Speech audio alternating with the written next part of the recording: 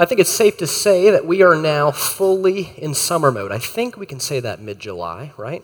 And I wonder if you ever find yourself fondly thinking back to the days when summer meant freedom, as in freedom from school, freedom from work, summer break, right? As a kid growing up in Florida, summers meant for me freedom from the rigors of reading, writing, arithmetic, to be able to spend every single day at the pool or the beach, or sometimes both. Tough life, huh? But of course, with all good things, summers too had to come to an end.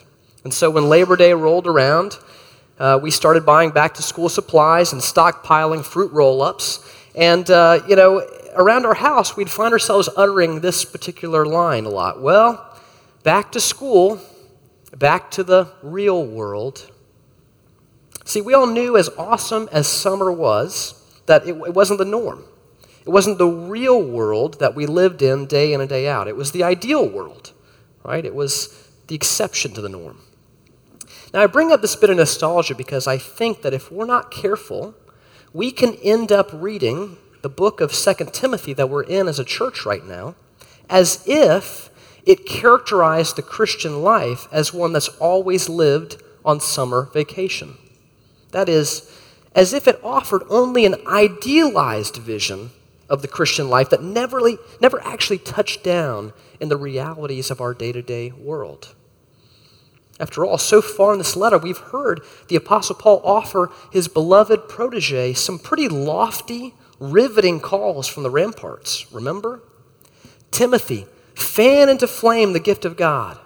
Don't be ashamed of the testimony about our Lord. Follow the pattern, the sound teaching you've received. Guard the gospel, the precious treasure entrusted to you.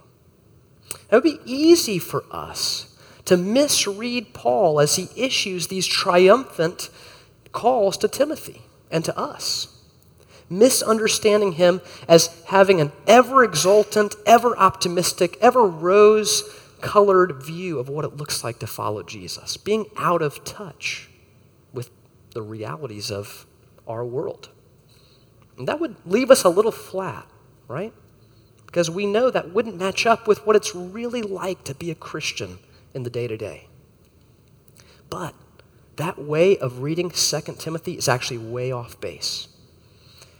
Rather than this letter offering us an out-of-touch pep rally for the constant Cloud 9 Christianity, in actuality, it provides us with one of the most sobering close-ups of what we might call the good, the bad, and the ugly of the Christian life. There's a refreshing realness here which honestly testifies to the broken realities of our fallen world and our wounded lives as believers. And our passage today demonstrates this in spades. So I'd like to ask you to stand now as I read God's word for us this morning. Again, we're in 2 Peter chapter 1, verses 15 to 18. This is the word of God. You are aware that all who are in Asia turned away from me, among whom are Phygelus and Hermogenes. May the Lord grant mercy to the household of Onesiphorus, for he often refreshed me and was not ashamed of my chains. But when he arrived in Rome, he searched for me earnestly and found me. May the Lord grant him to find mercy from the Lord on that day. And you well know all the service he rendered at Ephesus. Please be seated. EBF Church family, today we're going to behold in the real life experiences of the Apostle Paul at the very end of his ministry how the Christian life invites real suffering, requires real relationships, and unveils real commitments. Okay, that's where we're going today. So let's start by seeing how this passage teaches us that the Christian life invites real suffering. We can really only see this when we remember the broader context of the letter, which is that Paul is writing quite desperately at times from Roman prison awaiting imminent execution. Okay, the context of this letter is Paul's harsh imprisonment and suffering for the gospel. And he has already admonished Timothy to not be ashamed of Paul as a prisoner and to share in suffering for the gospel. That's already out there on the table. Paul is saying with great clarity as his earthly life sunsets, share in suffering with me, Timothy. For this is what it inevitably means to live out the Christian life in a way that's consistent with the fact we follow a crucified Savior who was a man of sorrows, despised and rejected. An inconvenient truth, right? We often forget that. Paul wants that to be at the forefront of our thinking. The fact is, Paul is experiencing real suffering as he's penning this letter to his beloved son in the faith. This is not Cloud Nine Christianity, and this is not a facade of difficulty. It's real. Here in this passage alone, just these verses, we learn that Paul was deserted at the time of his arrest, that he has remained mostly neglected even by his once close friends and ministry colleagues. More on that in a moment. And that he's currently in chains, literally, as he writes this letter. And it's important to see that Paul doesn't view this suffering, what's happening to him, as some kind of outlier, as a strange thing. He assumes that this comes with the territory of being a Christian. Why? Because Paul understands that the Christian life particularly invites it. See, there are hard times for all of us who live under the sun, right? I mean, that's just reading the newspaper and living in the world for a few years. We don't need the Bible to tell us that, right? But what we should be tuning into here is the fact that there exists a suffering of a particular intensity for those who follow Jesus. And that particular form of suffering revolves around something believers have experienced from day one of the church: persecution. Paul's trial that he's undergoing in the background of this epistle isn't just suffering in an abstract sense. It is the suffering of persecution because of the offense of the gospel message that he's heralding and living out faithfully. And while for most of us in the Western world, I think it's safe to say, this is something that's marginal to our experience and may even seem like a very foreign reality, for many of our brothers and sisters around the world, this is their norm. It's part of their real world. They know with Paul that the Christian life invites real suffering. To help us enter into that just a bit more, I want to introduce you to a Pakistani woman named Asia Bibi. She's going to be up on the screen here. According to a ministry called the Voice of the Martyrs, this woman, Asia, has been imprisoned now for over 9 years for her private testimony to a group of Muslim women that Christ died for their sins and rose from the grave and therefore was superior to the prophet Muhammad. Well, for this testimony, this proclamation of the gospel, she was arrested, charged and convicted under Pakistan's blasphemy law, and sentenced to death. Her legal appeals of the ruling have gone on for years and continue to this day. Even if she is ultimately released, there is a high likelihood that extremists will harass and perhaps even execute her and members of her family who are also believers. Asia knows, in a way that we don't, the fact that the Christian life in the real world invites suffering. We ought to pray for her and others like her, and there are many. Her hope, like ours, is in Jesus' saving work on her behalf and the fact that Christ will come again to make all things right. We have that bond with her.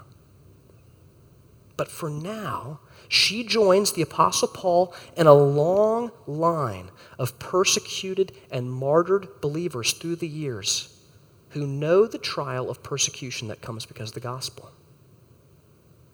But this text speaks about more than just suffering associated with persecution. I mean, if we slow down to really take in these words we just read, you can tell that the Apostle Paul is in a pretty rough place here. One scholar studying this text even noted, to use our terminology, that we may see hints that Paul is severely depressed here. Now, I wonder how many of us have ever even considered the possibility that an apostle of the church, used by God to lay the foundation of the new covenant community, could suffer from depression and even have to battle utter despair from time to time.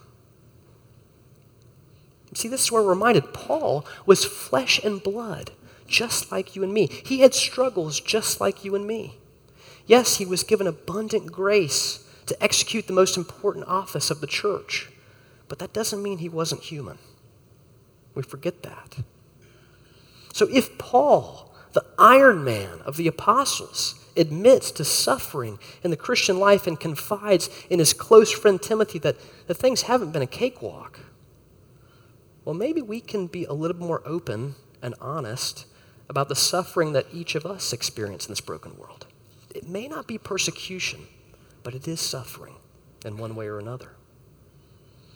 EBF Church family, does our vision of the Christian life have room for this? Does our picture of what it looks like for us to follow Jesus have room for a physical ailment that's going to linger and ache for years and years? Or are we just so quick to say to ourselves, I just haven't prayed hard enough, or I just need more faith? Does our vision of Christian community involve coming alongside of those who have mental and emotional problems and helping them through that particular brand of suffering that's indelibly marked their life? Or are we so uncomfortable with pain and difficulty that we simply avoid these folks altogether? Does our sense of the work that we're called to do when we gather together include the work of caring for those who are going through significant times of trial right now? Church, there are folks in this congregation, there are folks here today that are simply suffering.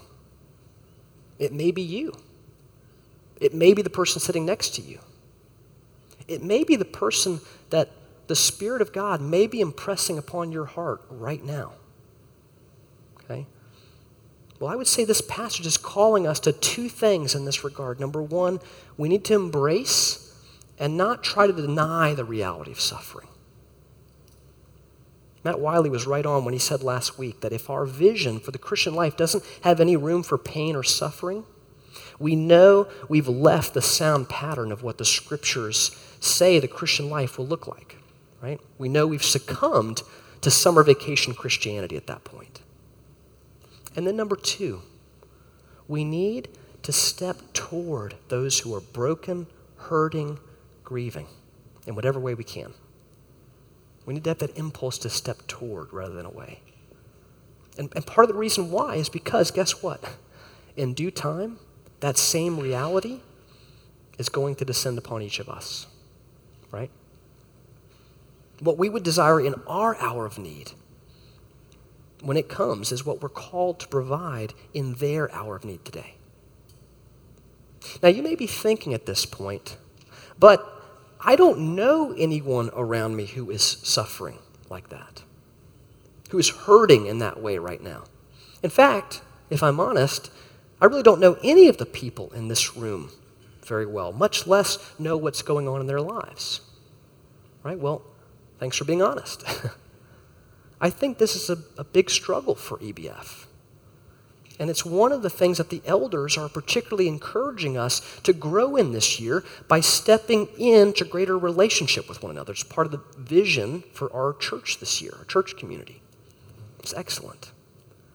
And what we see is that this is exactly what the passage before us assumes will have to be the case for us to be able to care for one another in our suffering. Right? Indeed, this passage shows that the Christian life requires real relationships, which is another way to say you can't follow Christ alone.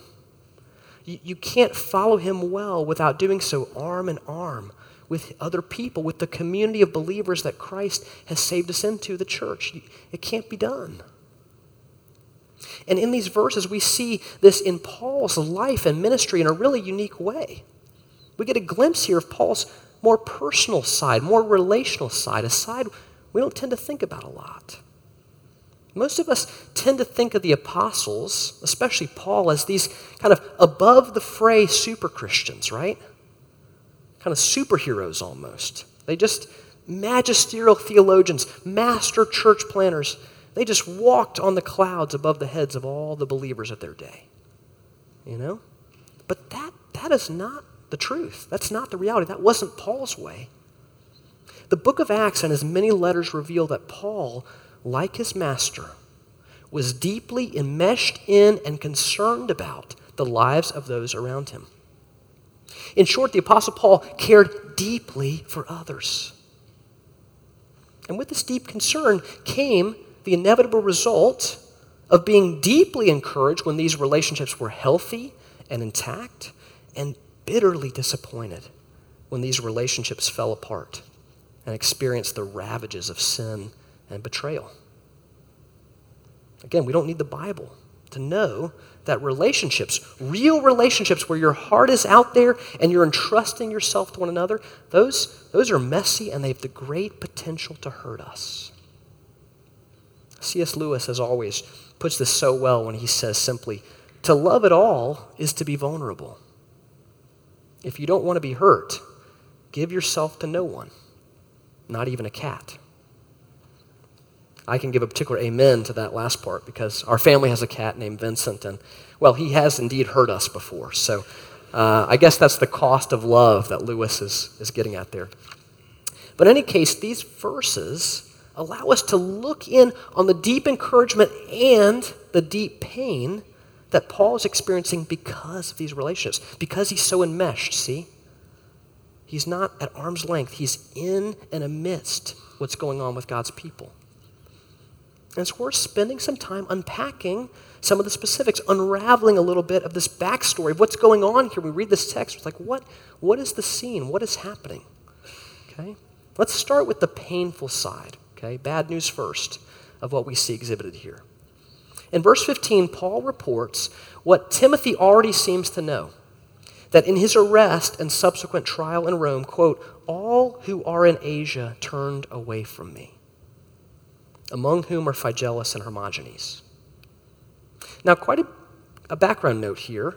Asia is not the continent we think of today, okay? It's rather a province of the Roman Empire, okay? So a little smaller scale there. And the takeaway that is that we know Paul spent a lot of time here, particularly in Ephesus, the capital.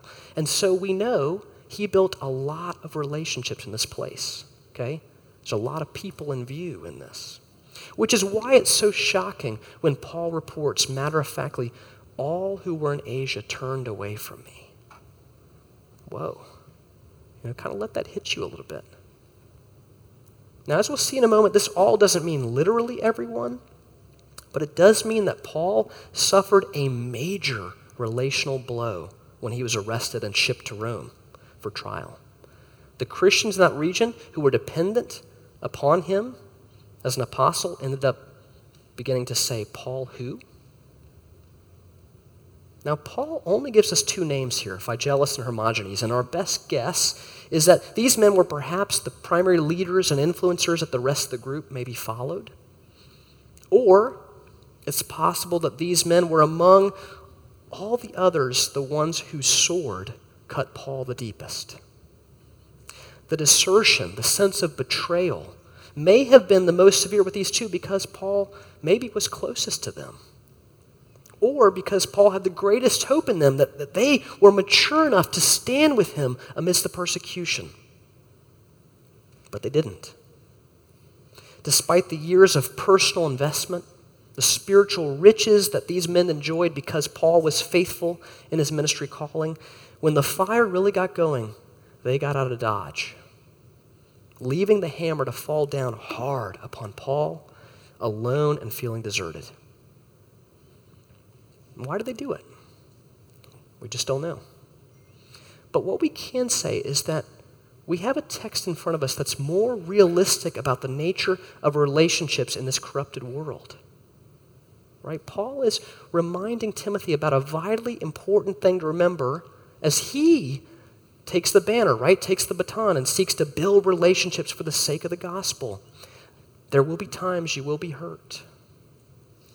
It's like those Disney water rides where you're told again and again as you wait for hours and hours and hours. One singular message, right? What's the message? You will get wet, right? You will get wet. That's what you're reminded of. Well, Paul's signs for those entering the Christian life and entering gospel ministry would be just slightly altered. You will get hurt. You will get hurt. There will be people you are close to, whom you love, and you've done so much for, who will disappoint you, who will abandon you, even betray you.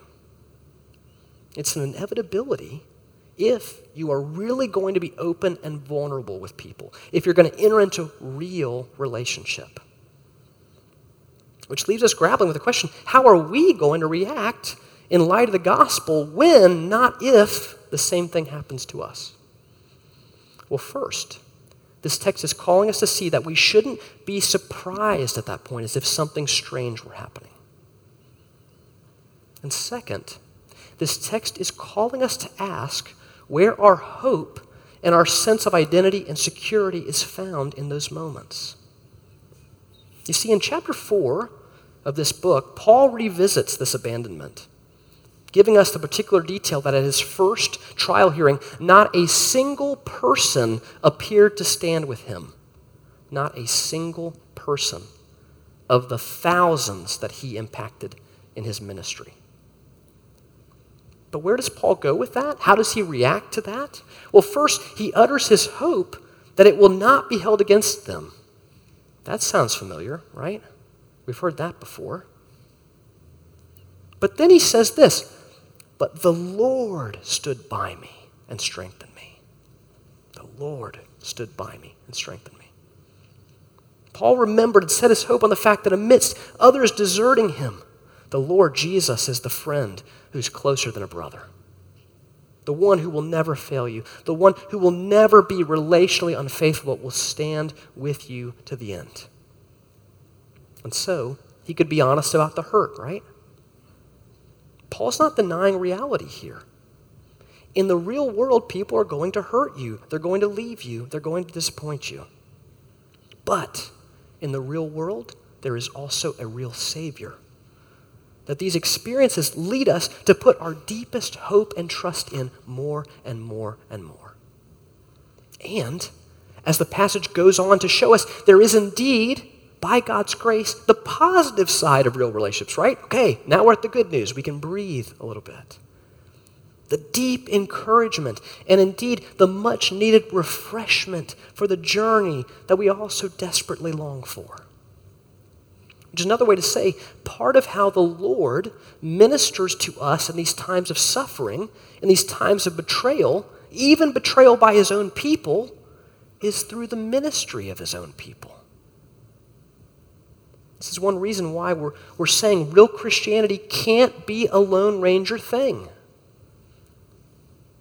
It has to involve real relationship with other believers because they are so often the means by which God is ministering to us. I mean, isn't this what we see so powerfully in this other character in the drama here, Onesiphorus? We know nothing else about this guy, but we learn in these few verses some jaw-droppingly encouraging things about him.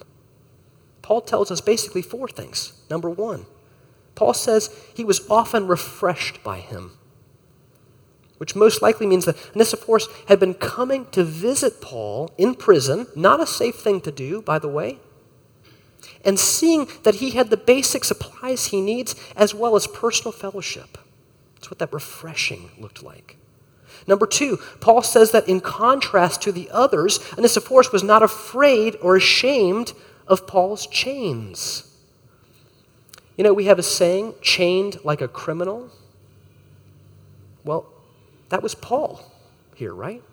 And there's a certain shame that inevitably hovers around someone who's in chains, whether they deserve it or not, right? Well, Onesiphorus was not ashamed of Paul's chains. He wasn't ashamed of his chains because he was chained because of the gospel. Number 3, Paul tells us that when Onesiphorus arrived in Rome, he searched diligently to find him. Onesiphorus could have just put in lip service, right? Launched a half-hearted effort to find Paul and track him down, and then being unable, return to Asia and say, well, hey, I tried. It was so tough to find him, right? And the goal of such a search would have been a pat on the back, but not a demonstration of deep, committed love of Paul, right? That would not do for this man. And number 4, Paul reminds Timothy that this was not an outlier in terms of Onesiphorus' life. For he prompts Timothy to remember all the service, all the faithful relational ministry that marked this man's life back in Ephesus. See, you don't hit home runs in the Christian life like visiting a very wanted man in a very dangerous place without slow and steady growth in Christ through the years. Okay? You just don't get up to bat and hit the grand slam. That's not how it works, right? We might read this passage and find ourselves dreaming about achieving similar glory moments for Christ, right? These awesome moments of celebration in the mission field or some extreme circumstance. But this text is reminding us there is a lot of time in the gym of the Christian life, so to speak. In the gym of the Christian community before you can expect to make it to these big leagues. Right? Onesiphorus was a man who served well in little things first. And gradually, by God's grace, he served well in a really big thing. And that's how it works. That's how it works for us. And in recounting Onesiphorus' ministry to him and others, we can't help but sense Paul's overflowing response of deep gratitude here, right? Can't you just sense it? It's like overcoming him to recount this ministry that came to him in a desperate moment. And that response is expressed here in 2 hopes, 2 wish prayers. One for Onesiphorus' household and one for the man himself. One for his household because, guess what? While Onesiphorus was tracking down a needle in the haystack of the Roman prisons, the rest of the family was back home having to pick up the rest of the slack while he was gone, right? This was a family endeavor, a family ministry to encourage an apostle. But Paul also hopes for Onesiphorus. Verse 18, that, quote, the Lord would grant him to find mercy from the Lord on that day. That day being the day of final judgment, right? The one where all of us will stand before God's throne and give full account of our life.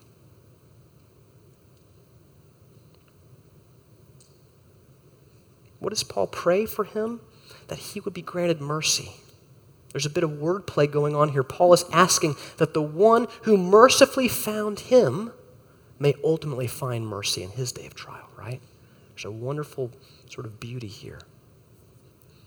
This is all clearly a genuine response of thanksgiving from the apostle here. He's been encouraged and refreshed at a time when those things were very hard to come by. And all this leaves us to ask, what would it look like if we were to embrace and multiply this ministry of refreshing others in this way? Right? What if we were to double down on what Onesiphorus modeled for us so many years ago? What would happen? Let's dream a little bit. Well, I would say this right here is the potential gain of really being in relationship with one another as a church. Knowing one another, and particularly one another's struggles, so that we may know exactly how to bring refreshment and encouragement just as it is needed. Right? Will there be a cost to seeking to grow together relationally? Absolutely. We have to be honest about that, right? Until glory, we are going to end up hurting one another in intentional and unintentional ways. And there are times to our shame that we'll even abandon or betray one another.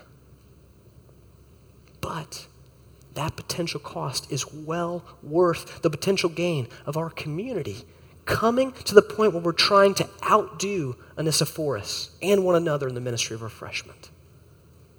I mean, think about what would happen if our church entered into a mode where we were seeking out ways to provide over-the-top encouragement for one another. Think about what would happen if we were as adamant and undeterred as Onesiphorus, that come hell or high water, we were going to refresh the hearts of the group of believers the Lord had called us into and called us to love deeply. If that were to happen, it would be like an atomic bomb of love and peace, of grace and mercy going off in this church community. Okay? That's a good thing, by the way. The world around us would have to notice at that point, right? Our neighbors would see something's different between us because despite the challenges and the hurts of being in a relationship, they would say, they are for each other. They endure through the hard things to be there for each other. That's different. That's not like the world. Right? The petty divisions that have plagued our church community in past days would quickly evaporate in light of the mutual love and respect that we have for one another.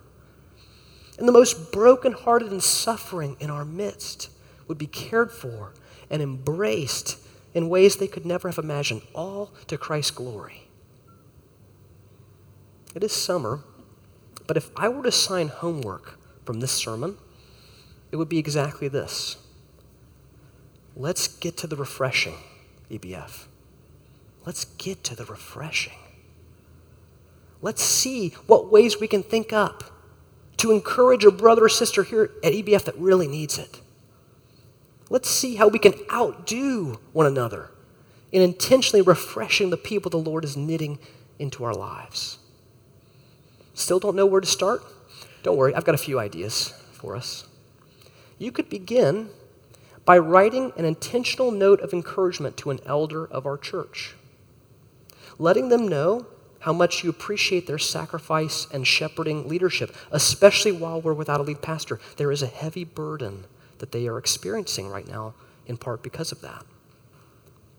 You could begin by speaking an intentional word of refreshment to a staff member, an ethos leader, a member of your ethos community, or one of the many folks here on Sunday morning that are faithfully and quietly serving week in and week out in childcare, greeting you at the door, packing up all this equipment week in and week out so we can do this, so we can gather in this way.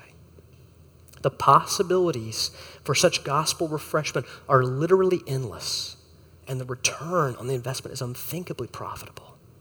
Let's dream about that together, church. Well, the last point in our outline isn't so much another section as a conclusion. In taking stock of what we've heard this morning, we have also to see that the Christian life unveils real commitments. This passage reminds us that over the long haul, the suffering and relational challenges and opportunities which define the Christian life will ultimately reveal where our hearts really are. It's like a mirror. It's like pulling back the curtain, right? Paul is not just haphazardly telling Timothy about these random figures in his recent past, right? This isn't like an aimless aside. He's saying that the time of trial and the relational pressure reveal what's really there, and it reveals it in opposite ways. For Phygelus and Hermogenes, the time of trial revealed that their commitment to Paul and possibly even to Christ was not what it seemed. When the heat of the day came, their faith commitments withered as the real-world realities descended. But for Onesiphorus, the time of trial was a time of unveiling a deeply held commitment to Christ and his people, no matter what the cost. And this enabled him to provide the Apostle Paul at a desperate time the refreshment that he needed to finish well. And of course, Paul is now setting these two alternatives, these two roads, these two ways before Timothy and saying, by God's grace, don't be like Phygelus and Hermogenes. Timothy, be like Onesiphorus. Stand with me. Suffer with me. Keep the faith with me in the dark dungeon where neither the sun nor the moon shines. But we have to realize, by the power of the Holy Spirit, who makes these ancient words, once written to Timothy, living and active once again, this same call is now also issued to each of us. Be like Onesiphorus. As the real world difficulties ascend, know that the Christian life was made exactly for these difficulties. We will suffer and relationships will get tough. But this provides us the incredible opportunity and the privilege of bringing encouragement and refreshment to the saints when they need it most. So be like Onesiphorus. Or, better yet, be like his Savior and ours.